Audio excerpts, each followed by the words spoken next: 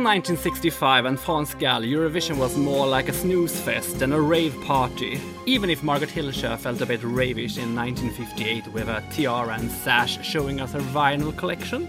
But when the 17-year-old innocent French girl sang about her rag doll, she took the world by storm and modernized the competition. Sadly, France Gall is no longer with us, so instead I have invited an expert on the subject for this special episode. I'm your puppet master, Emil Löfström, and this is Eurovision Legends.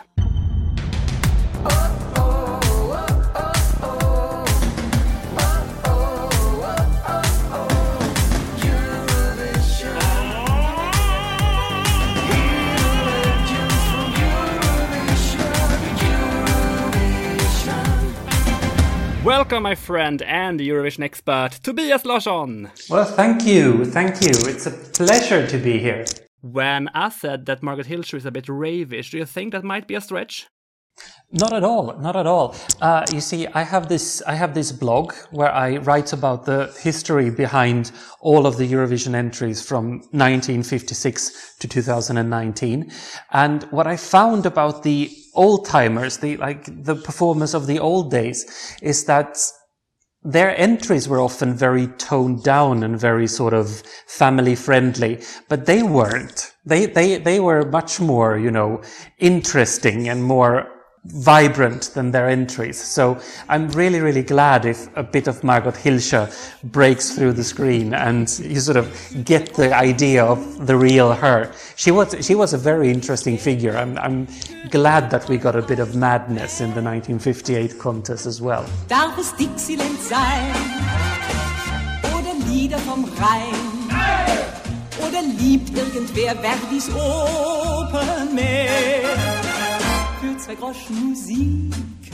And I will post a link to your blog on our social media. It's in Swedish, but if I can use Google Translate, then so can you. Yes, and there's a button there, so you can have it badly translated into the language of your choice. Through the Eurovision community, I've gotten to know many great people over the years, but also some not so great. Have you managed to stay friends with many other Eurovision fans over the years? I ask because it is such a small bubble with many fact queens and many opinions that they think maybe need to be aired. What can I say? My basic idea about that is that I like to be corrected if someone has a fact. If someone has an opinion, I'm not necessarily so much into that. But if someone actually can correct me and say that I know more about this, then I'm just glad because I can find out more and have more knowledge afterwards. But not everyone who claims to know stuff is a good source. There are so many rumors out there. And for instance, if you look around Wikipedia, you will find so many errors and so many things that are incorrect. So you really need to navigate. But you see how I'm not answering your question if I stayed friends with people. It's difficult. I mean, some people are easier to stay friends with than others. I mean, I can disagree a lot with some people and stay friends. And then there are some other people where there's a lot less room for that. That was a very diplomatic answer, wasn't it? Yes, it was. And when I started the podcast Eurovision Legends, the goal was to find out the things that could not be Googled and try to make each program sort of a time capsule. Many guests I have invited do not speak English at all, or not very well. And some are no longer alive. But hey, why should that stop me? So Tobias, let's do a program about France Gall. I think that's an excellent idea. Who you happen to have a special interest and much knowledge about. Well, actually, to be 100% honest, I love French music and I love French pop music, and I especially love French pop music of the 60s because that's a very interesting period in French pop culture because there were so many things happening in France and the world, and so many things changed. So that makes it a very interesting time frame to look at. And France Gall is a very very good example of how the music industry worked, not just in France, but in general in the 1960s. She's sort of almost like a test map of things that could happen to a young artist who didn't have the means to sort of control her own career at all. What can you tell us about her childhood? Can you paint us a picture? Well, she seems to have been a pretty happy child. She grew up in a very musical family. Her father was a musician. Her twin brothers were musicians. So she wasn't very good at school. I know that. And she failed lots of her exams because her father thought it was more important that she came along to see concerts. So she went to Olympia and saw Piaf sing live instead of reading up to her exams. And if that's not a happy childhood, I don't know what would be. So to have understanding parents like that would sort of, wouldn't be too hard on you if you don't succeed in school. Because I think that we're talking the 50s, early 60s here. So I think at that time, to find parents who would be unbothered by their children's lack of success at school, that was very unusual, because most parents would think that, my child will be a failure if they don't succeed at school. So I think that France Gall had a very unusual upbringing in that sense. And her home was full of music. She had lots of influences. Her father was a big name within the jazz circuit in Paris. And so she had connections and she had good people around her, and she learned a lot through that. And I think that was very, very good for anyone with any sense of talent for music. She released her first single in 1963, the song Ne sois pas si bête. Mm-hmm. Il est très timide avec ses copains, mais avec les filles, il ne craint plus rien. Chaque fois qu'on danse, il nous snobe un peu, et dans ses bras, oui dans ses bras, il nous tient des propos comme ça. Ne sois pas si bête, bête, bête, serre-moi plus fort, et plus fort encore. Ne t'en fais pas, ne crains rien de moi, car tu es encore une petite fille pour moi. How was she received by the audience in the beginning? Not a lot. I mean, it was a tiny hit, because she had a record deal with a huge label, like Philips. It was one of the biggest labels in Europe. And they believed in her. They believed in her father. And so they believed in her. And her real name, that should be said, her real name is Isabelle Gall. But Philips already had Isabelle Aubray, who won Eurovision in 1962. So they couldn't have two girls called Isabelle on the same label. This is how it worked. Men could be called whatever they wanted to be called, but you couldn't have two Isabelle on the same record label. So someone had to invent her stage name. So the producer or her father had this idea of calling her France Gall, and she was actually named after a rugby game, because France met Wales, which is Pays de Galles in France. So the idea was France Gall, sort of France versus Wales. So that was sort of an eternal joke somehow. And France Gall didn't like this name at all. She was like, I'm Isabelle, and France, like the country, France, it's such a big name. How can I carry this? She was just a teenager. But with the years, she grew to like it, and it became her, but it wasn't her in the beginning. She thought it was a little bit heavy to wear. But the first single wasn't a huge success. It was a bit of a hit and got airplay and everything, but it wasn't until the second single that she really hit it off, because the record label thought it would be a good idea to have Serge Gainsbourg write songs for her. Ces chansons que tu fredonnes, comment veux-tu que je les aime? Personne n'a jamais pu me faire croire que l'on se donne à cœur perdu pour ce qui t'ira l'automne, bien entendu. N'écoute pas les idoles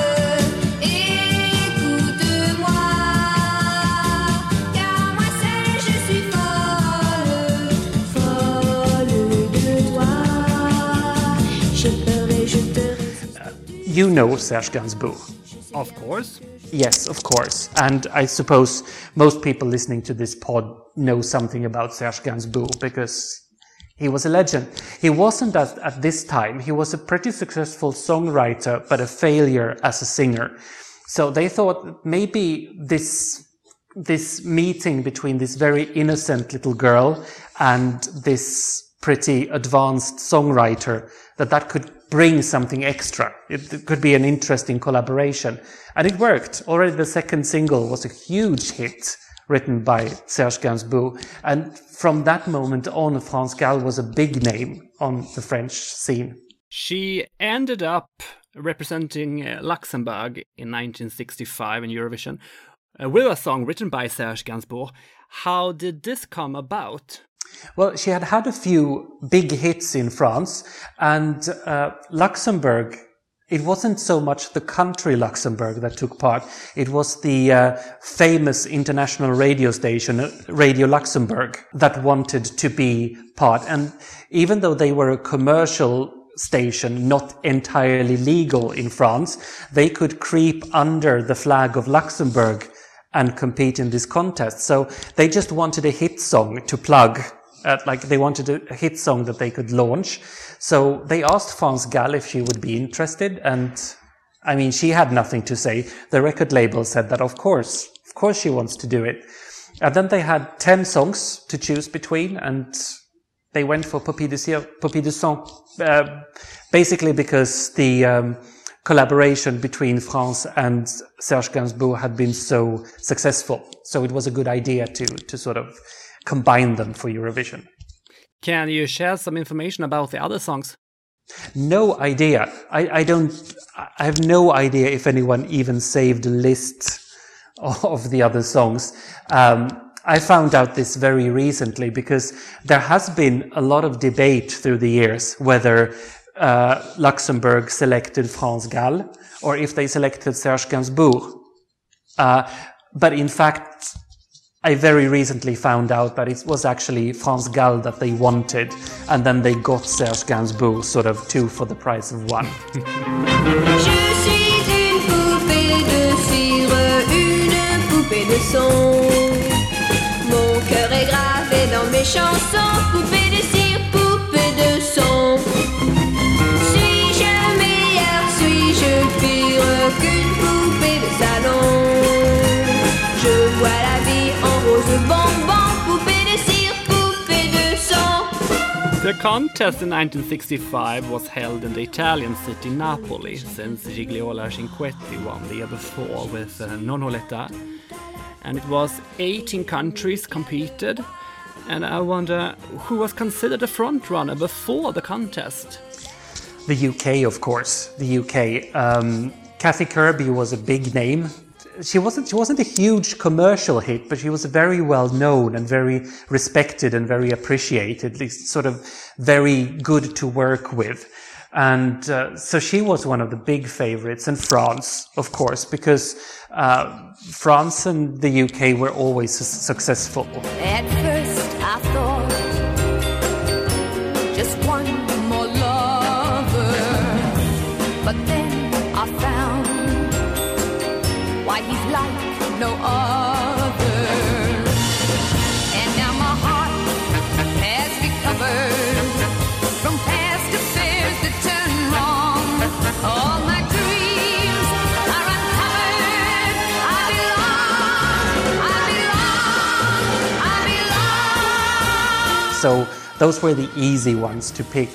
And in these days, they didn't talk so much. The bus didn't arrive before the contest. It arrived after the contest. Sort of the speculation that went on. It was such a different climate. The journalists that were sent to Naples to cover the contest weren't necessarily people who knew anything about music or pop music or anything like this. They were just sent because they had the time or they wanted to have a free trip. So they weren't always able to sort of predict the results in any credible way.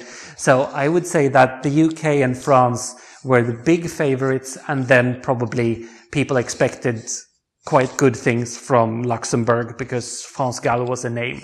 The song Pour Petit Pour Petit Song was pioneering for its time in Eurovision, but didn't it also represent the so-called mainstream pop music that was played on the charts all over the Western world?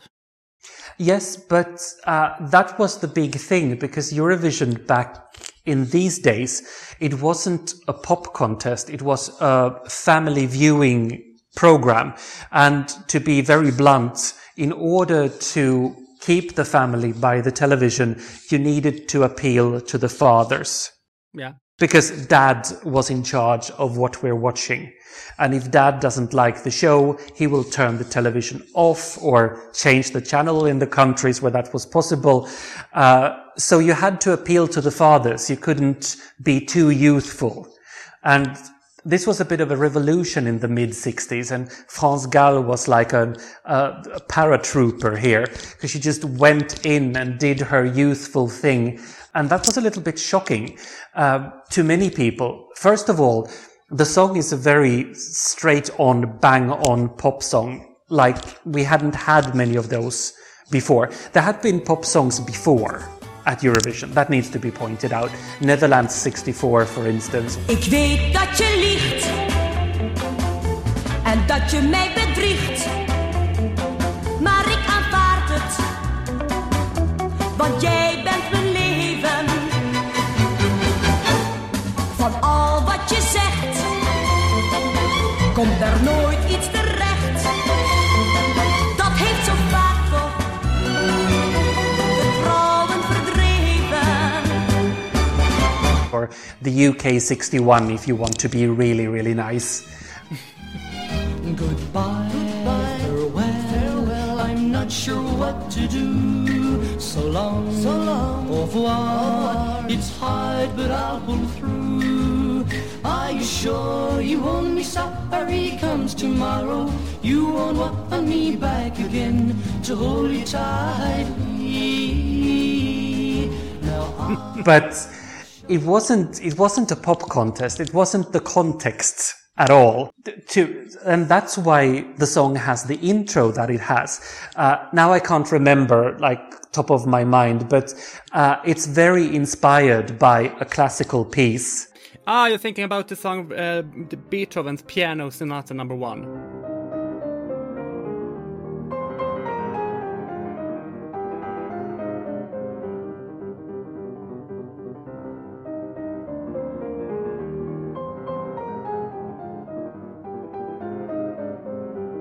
Exactly. Serge Gainsbourg included that specifically to include parents and the parental generation, that they could like something about the song as well, that it wouldn't turn them off, at least not at once. What did the musicians on site think about the song? I think about a classically trained orchestra, for instance.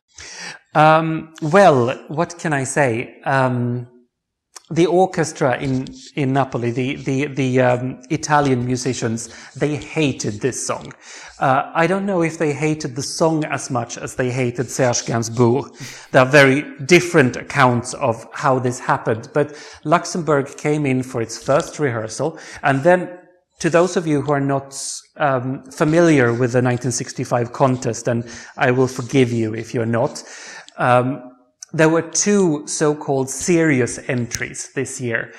Both Sweden and Denmark entered very serious singers, like opera singers with very sort of highbrow music and lyrics. And the musicians appreciated that very much. And then came Luxembourg with a little pop ditty, and the musicians hated it. And they were calling Serge Gainsbourg names, and they were whistling, and they were showing very clearly that they didn't appreciate this song at all. And as you said, you know Serge Gainsbourg, right? What's your idea of his temper? What kind of person do you think? How open do you think Serge Gainsbourg was to criticism? Not at all. Not at all, exactly. He told the musicians basically to F off in Italian, and then he left the stage, smacked the door, and left France Gall all alone with these angry musicians. And she was like really disturbed by that. That really shook her. And because she wasn't a very experienced performer. We need to remember that. She had been recording quite a lot, but she hadn't been giving an awful lot of concerts. So that was sort of a bit of a new area for her. And then she had these angry musicians who clearly hated her song and perhaps hated her. And she had to navigate that herself, and she was just 17. We need to remember that being 17 in 1965 meant something very different compared to what it is being 17 today. When you were 17 in 1965, you were clearly a child still. Yeah. You were a minor, you couldn't take any decisions, you were basically a child. During the evening, she performed in a pleated white dress, a modern short blonde bob with a blonde fringe and a prominent black eyeliner, and gave Eurovision probably the most modern performance it had ever seen. And she was quite different compared to her opponents. Definitely. She was the least clean cut. She was definitely youth culture. No one else she was the youngest participant. There were other young participants, but they had all sort of, adapted themselves to the adult taste of the adult audience. While France Gall didn't give a toss. She just came in, she was whoever she was, and sang the way she sang, and looked the way she looked. And it was something very, very different. I mean, if you look at the 1965 contest now, what you will see is a nice young girl who is singing quite badly. Yeah. I mean, she doesn't sing well. The live recording is almost painful to listen to. And the reason for this, many Eurovision fans think that France Gall was a bad singer. And she wasn't. She was a limited singer. She didn't have a huge range, but she knew what she was doing. She knew how to work the things she had. But she was so disturbed by the whole fighting between her composer and the orchestra that she was so destabilized. Plus, she had a big row with her secret boyfriend also at the time. Yeah, and wasn't he very upset that she sang out of tune? Let's establish, first of all, who this boyfriend was. This boyfriend wasn't some Jean-Paul that was waiting for her in Paris. One of the biggest male pop singers in France, Claude François. He was a huge star, very successful, and he was married to someone else. Yeah. But he was still seeing France Gall. And there was 8 years of age difference between them. There were, he was 25, she was 17, and he was very much in control over her. He very much controlled her emotions. And if you know Claude François, you will know that he was a very troubled person. He's known as a wonderful performer, but maybe not always a wonderful person. And my theory is that he felt very threatened that his little girlfriend was going on to become as successful as him. I think he saw a big threat in France Gall becoming too popular. And they famously had a fight after France Gall had sung. She called Claude François up. She wanted some consolation and some support, and he gave her nothing of the sort. He just told her how useless she was and how bad she was, and then while they were talking, it became evident that she was winning. And then he told her, "Okay, you won the contest and you lost me. I'm breaking up with you." He hung up on her, and she had to go onto stage and receive the Grand Prix. So it's easy to understand that she was like in a state. Plus, there is another story that no one has ever explained it to me, but apparently from the moment they hung up the phone to the moment she enters stage, she also have a fight with Kathy Kirby, who has ended in second place, and Kathy Kirby slaps France Gall over the face. Oh. Yes, so sad there was not a camera. And, how do you explain this? How do you explain that a grown woman gives a teenage girl a slap on the face? That's not usual. No. So when she walks on stage, she's absolutely devastated, reduced to tears, and the press thinks that she cries because she's so happy, and she was anything but. She was so unhappy because her boyfriend had broken up with her, and this other singer had molested her, and it was a terrible spot to stand in. Really, poor France Gall. This guy, Claude François, didn't he wrote a song about France Gall? He did, yes, a pretty famous song as well.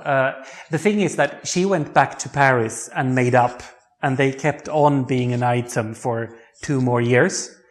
And then when they finally broke up for real, then he wrote the song Comme d'habitude, which was then translated by Paul Anka into English and became My Way by Frank Sinatra. So that song is actually written about France Gall. Toi, tu seras sorti, pas encore rentré, comme d'habitude, tout seul, j'irai me coucher dans ce grand lit froid, comme d'habitude, mes larmes, je les cacherai. She's the inspiration for that, which is pretty nice, I think. You mentioned here before Kathy Kirby, that ended up in a second place with 6 points less than France Gall. For me, this is a no-brainer, but why do you think France Gall won? Because she was something different. It was time.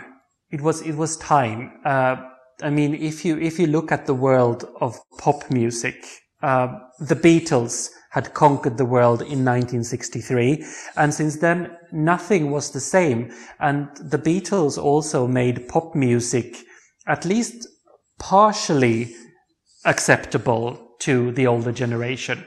Quite a few older people could accept the Beatles, and then they could accept pop music and pop culture, and would allow their teenagers and their children to have a youth culture of their own. But the youth culture had been kept out of the Eurovision Song Contest because, as I said, they wanted to appeal to the family viewing. Yeah. But it couldn't be kept back anymore. The music that had dominated Eurovision up until then was on its way out. There were so many, very standard ballads, very sort of cabaret acts, and it needed something new. It needed fresh air, and France Gall was the one who provided that. Eurovision was also this contest where most of the singers sang songs they had not written themselves. And maybe they didn't always have this big connection to the song they were singing. But the song Poupée de cire, Poupée de sang was actually written by Serge Gainsbourg after he had read an interview with France Gall, where she said things like, "It feels like I just stand here and sing about love without knowing what it is. Yeah. I don't understand love, and hopefully one day I will." And he wrote a song about that. So France Gall has said in interviews that when she heard Poupée de cire, Poupée de sang the first time, it was like, "Whoa, did I write this? Is this my diary that someone put to music?" Yeah, it was very much her. It was very close. It hit very close to home.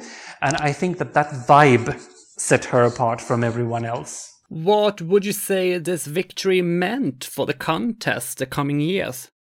A lot.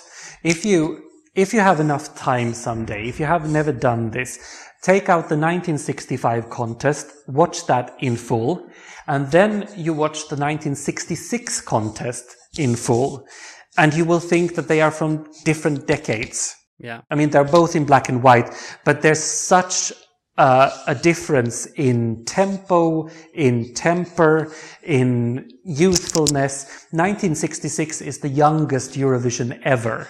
Like the youngest set of singers ever in a Eurovision final. And it's just a completely different generation and a completely different idea of what music can be. So it was a revolution, I'd say. Big, important revolution. The song Pour Pédicon became a huge worldwide hit and sold over 500,000 copies in France alone, and several covers have been made as well. France Gall recorded the song in French, Italian, German and Japanese, but never in English. Do you know why? I think her English wasn't good enough. I think that's the... But her Japanese? the reason. Well, it was another thing, you know. If you had a European singer who tried to sing in Japanese, everyone was like, "Ooh, she's trying to sing in Japanese. That's wonderful." Well, if she had been trying to sing in English, all the English speakers would have been like, "Oh, what a bad accent." Yeah. There's a huge difference in attitude there. So, plus, you need to remember that in 1965, English wasn't that important. English wasn't the language that it is today. It didn't have the status that it has today. French was at least as universal as English at the time. So I don't think they thought there was a need to record it in English. Das war eine schöne Party, Darlin und die Barbon. Darlin, ja, über uns beiden hing ein rosa-roter Lampion. Quando voglia di ballare, tu ballare lo vuoi. Se c'è da andare in un cinema, tu decidi, io dico no. Watashi no uta wa誰でも聞けるわみんな私の姿も見えるわ誰でもいつでも How did the collaboration with Serge Gainsbourg continue? Very well for a while. And then the thing is that it's a little bit sad because France Gall said that she was attracted to Serge Gainsbourg and his songwriting because he was giving her different ideas, different things to work with. And it was challenging for her. But on the other hand, she said that she was a child. She was a woman child who was very, very naive and didn't understand double meanings and stuff. And so Serge Gainsbourg gave her more and more daring material, and he made a name for himself as someone who wanted to shock his audience. So he wrote a song for France Gall, which is called Les Sucettes. Do you know the lyrics of this song? Yes, I know. Yes, but let me explain in short. Les Sucettes, that's sort of une sucette, that's a popsicle. Yeah. This kind of candy that you lick on. You eat it by licking it, basically. And this is a song about the girl Annie who loves these lollipops and who wants to have as many as she can. And she licks and licks until nothing remains but the little stick on her tongue.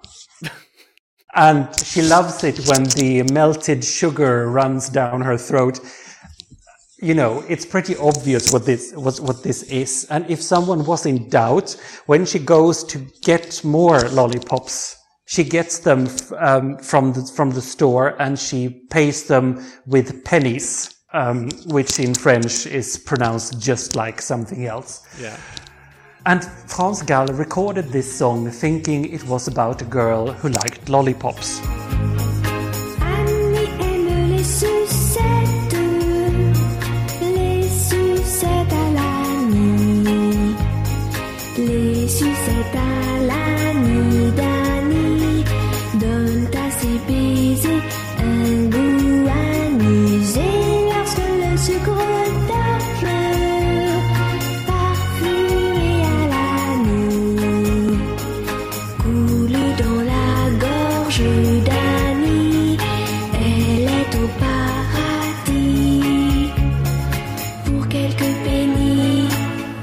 Annie a ses sucettes à la nuit. And it was recorded and distributed. She went on holiday, and when she came home to read the headlines, that was like a huge scandal, like a bombshell-size scandal. And she felt so betrayed after that. She felt so like someone had used her and her simple-mindedness just in order to sell records. And she never quite forgave Serge Gainsbourg for this. And after that, their collaboration started to derail. And when their collaboration didn't work anymore, France Gall stopped having hits in France. Luckily, she had a German career. At the same time as her career in France, she was recording completely different material in Germany. And she has said that even though her German material is silly, she liked that a lot more because nobody tried to put words in her mouth. She just did funny, simple songs that were funny, simple songs. And I can understand that sentiment. Definitely. Yeah, and great composers like Ralph Siegel and Giorgio Moroder wrote songs for her to her German career. Alibaba und die 40 Räuber und noch 100.000 andere mehr. Könnte nie mein Herz mir rauben, denn ich lieb dich viel zu sehr. Alibaba und die 40 Räuber hätten keine Chance mehr bei mir, denn ich bin schon lang gefangen, ganz alleine nur von dir. But I want to go back to Serge Gainsbourg because I wonder, would you say that he used her and took advantage of her? Oh yes, he definitely did that. I don't think that he intended to hurt her feelings. That's important to remember.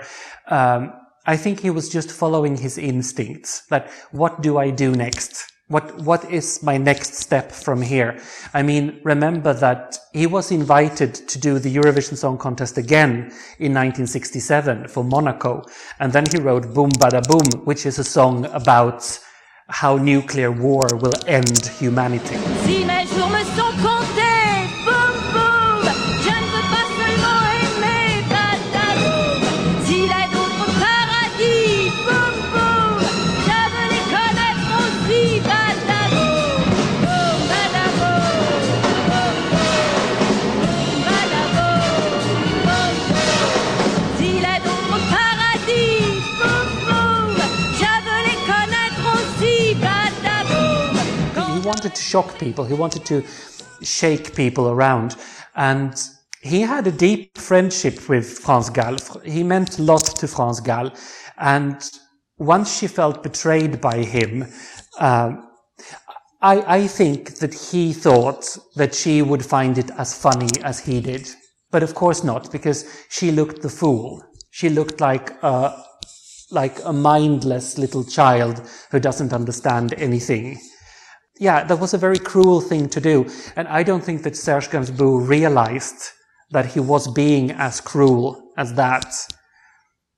He actually ruined another Eurovision performer's career as well. Dominique Walter, who represented France in 1966, he had too much of a clean-cut image. So he asked Serge Gainsbourg to write him racier songs. So he wrote really nasty songs for him, full of bad language and misogyny, and the audience hated it. And then he lost his recording contract and his career was over. So Serge Gainsbourg was a very gifted songwriter, but he wasn't always the nicest person. He was above all nourishing his own career. And I think with France Gall, it was the first time that it came into a conflict between him and the singer. And I think that he regretted it. He remained a friend of France Gall, and he was a close friend of France Gall's husband, Michel Berger. And he expressed regret in the 70s, that he wished he hadn't done that. Then in his later years, then he did this regularly. He made a career out of trying to shock people and tell people unpleasant things, especially on live television. He loved doing that. But in the 60s, he was a sensitive guy still. I think he was still a sensitive guy in the 80s, but he was a bit ruined by then. But I don't think he meant to take advantage. I've heard that she refused to sing any of her songs written by Serge, including her Eurovision hit. Yes, for many, many, many, many years. For almost 30 years. The thing is, she met Michel Berger, her future husband, in 1973. They recorded their first album together in 1974, and that was for her a rebirth as a singer, because for the first time she was in control of what she sang, how she was presented. She could say yes, she could say no, and she was fine with that. So the adult version of France Gall considered that her career started for real in 1974, and everything that happened before that, then she just felt that she was manipulated and taken advantage of anymore.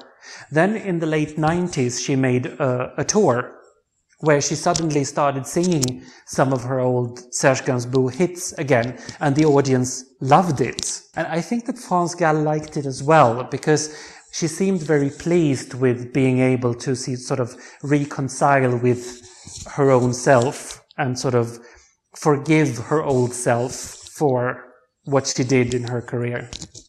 Thanks to Michel Berger, she returned to the large audience in her home country. I'm thinking about Ella Ella. Yeah. C'est comme toute l'histoire du peuple noir qui se balance entre l'amour et les espoirs. Quelque chose qui danse en toi. Si tu l'as, tu l'as. Ella, Ella.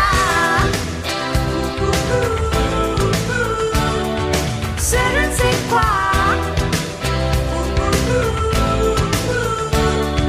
que d'autres n'ont pas, qui nous met dans un drôle d'état. That was actually quite late in their collaboration. They had been working together for 13 years already when they did the Babacar album in 1987, I think it was, when Ella Ella became a huge smash hit single all over Europe. And I remember, because I'm old enough to remember, when that was heavily played on the radio, and almost every time it was played, someone mentioned that this is France Gall who won Eurovision, the Eurovision Song Contest 22 years ago. And I remember thinking to myself, ooh, she must be good. I wonder what her Eurovision song sounded like. And then I found out and realized that it was a masterpiece.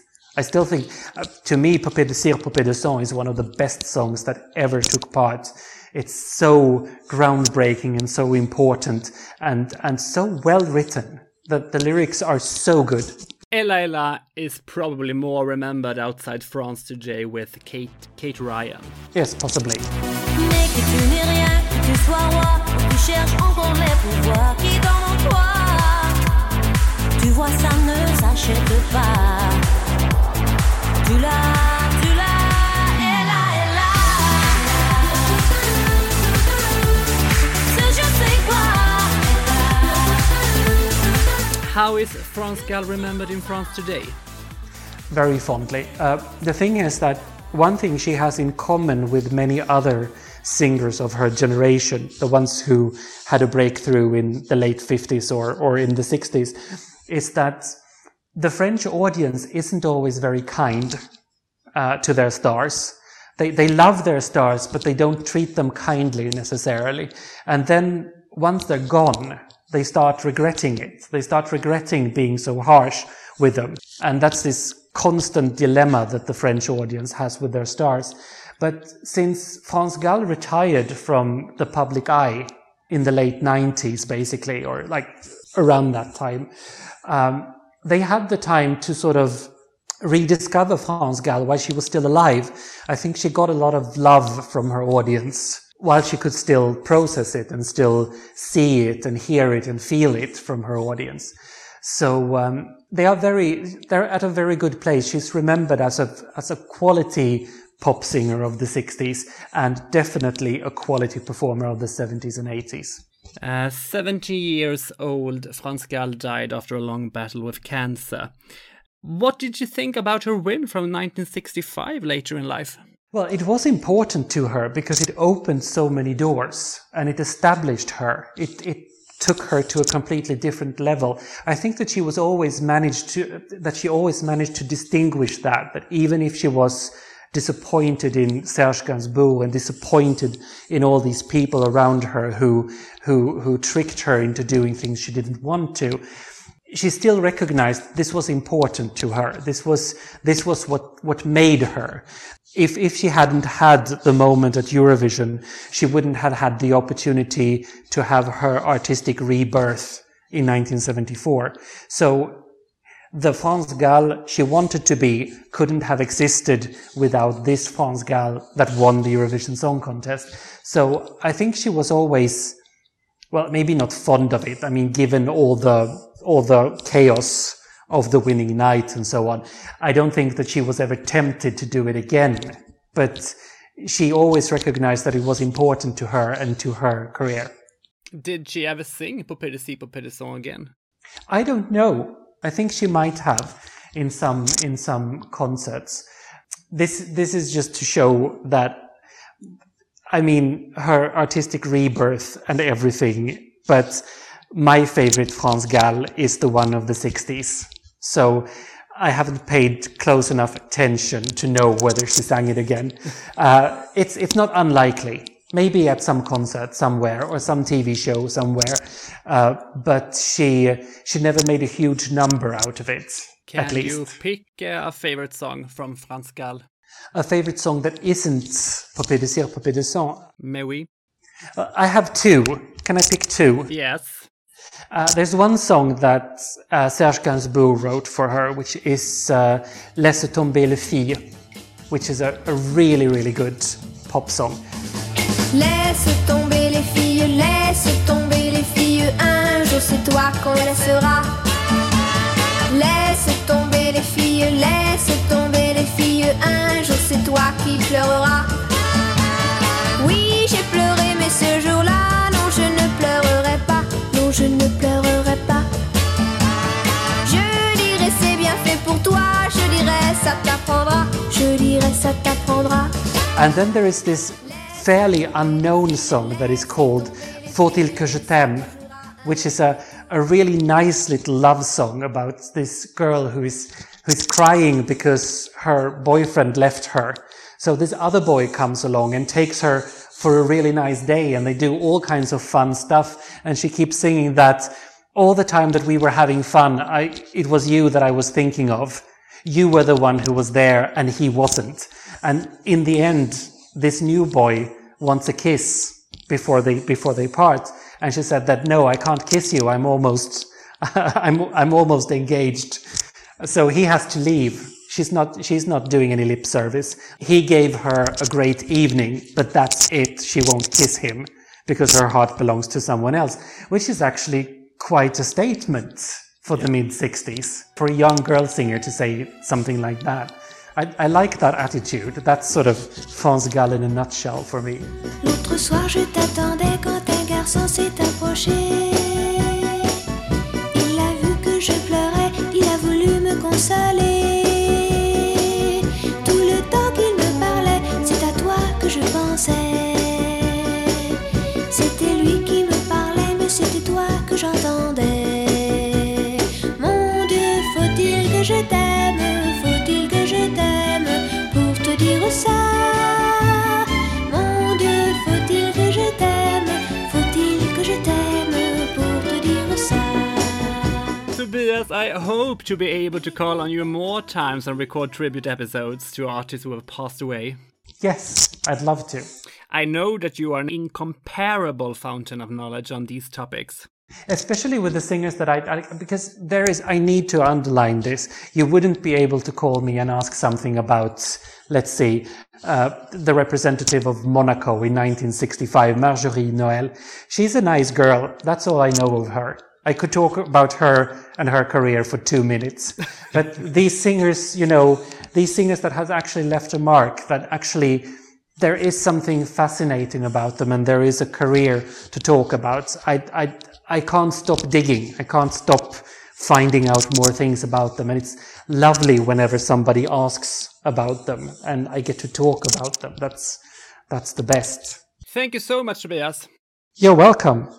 And thanks to you, my dear listeners. Now in 121 countries around the world, for letting me do this. I really enjoy when you contact me and bring me ideas, suggestions, and feedback on our social media. You find us on Facebook and Instagram, and my mail is emil@schlagervannarna.se. Maybe you have a suggestion of who we should celebrate next. You might even be the expert I need. So slide into my DMs. Tobias, this was a delight, and I see that you already have your wig on and are now fighting with the eyeliner, so just give me a moment and I'll also be ready and we can dance to Popedesi Popedison in Japanese. Eternally. Watashi wa tokidoki tame iketsuku. Otoko no ko hitori mo shiri mo shinai no ni.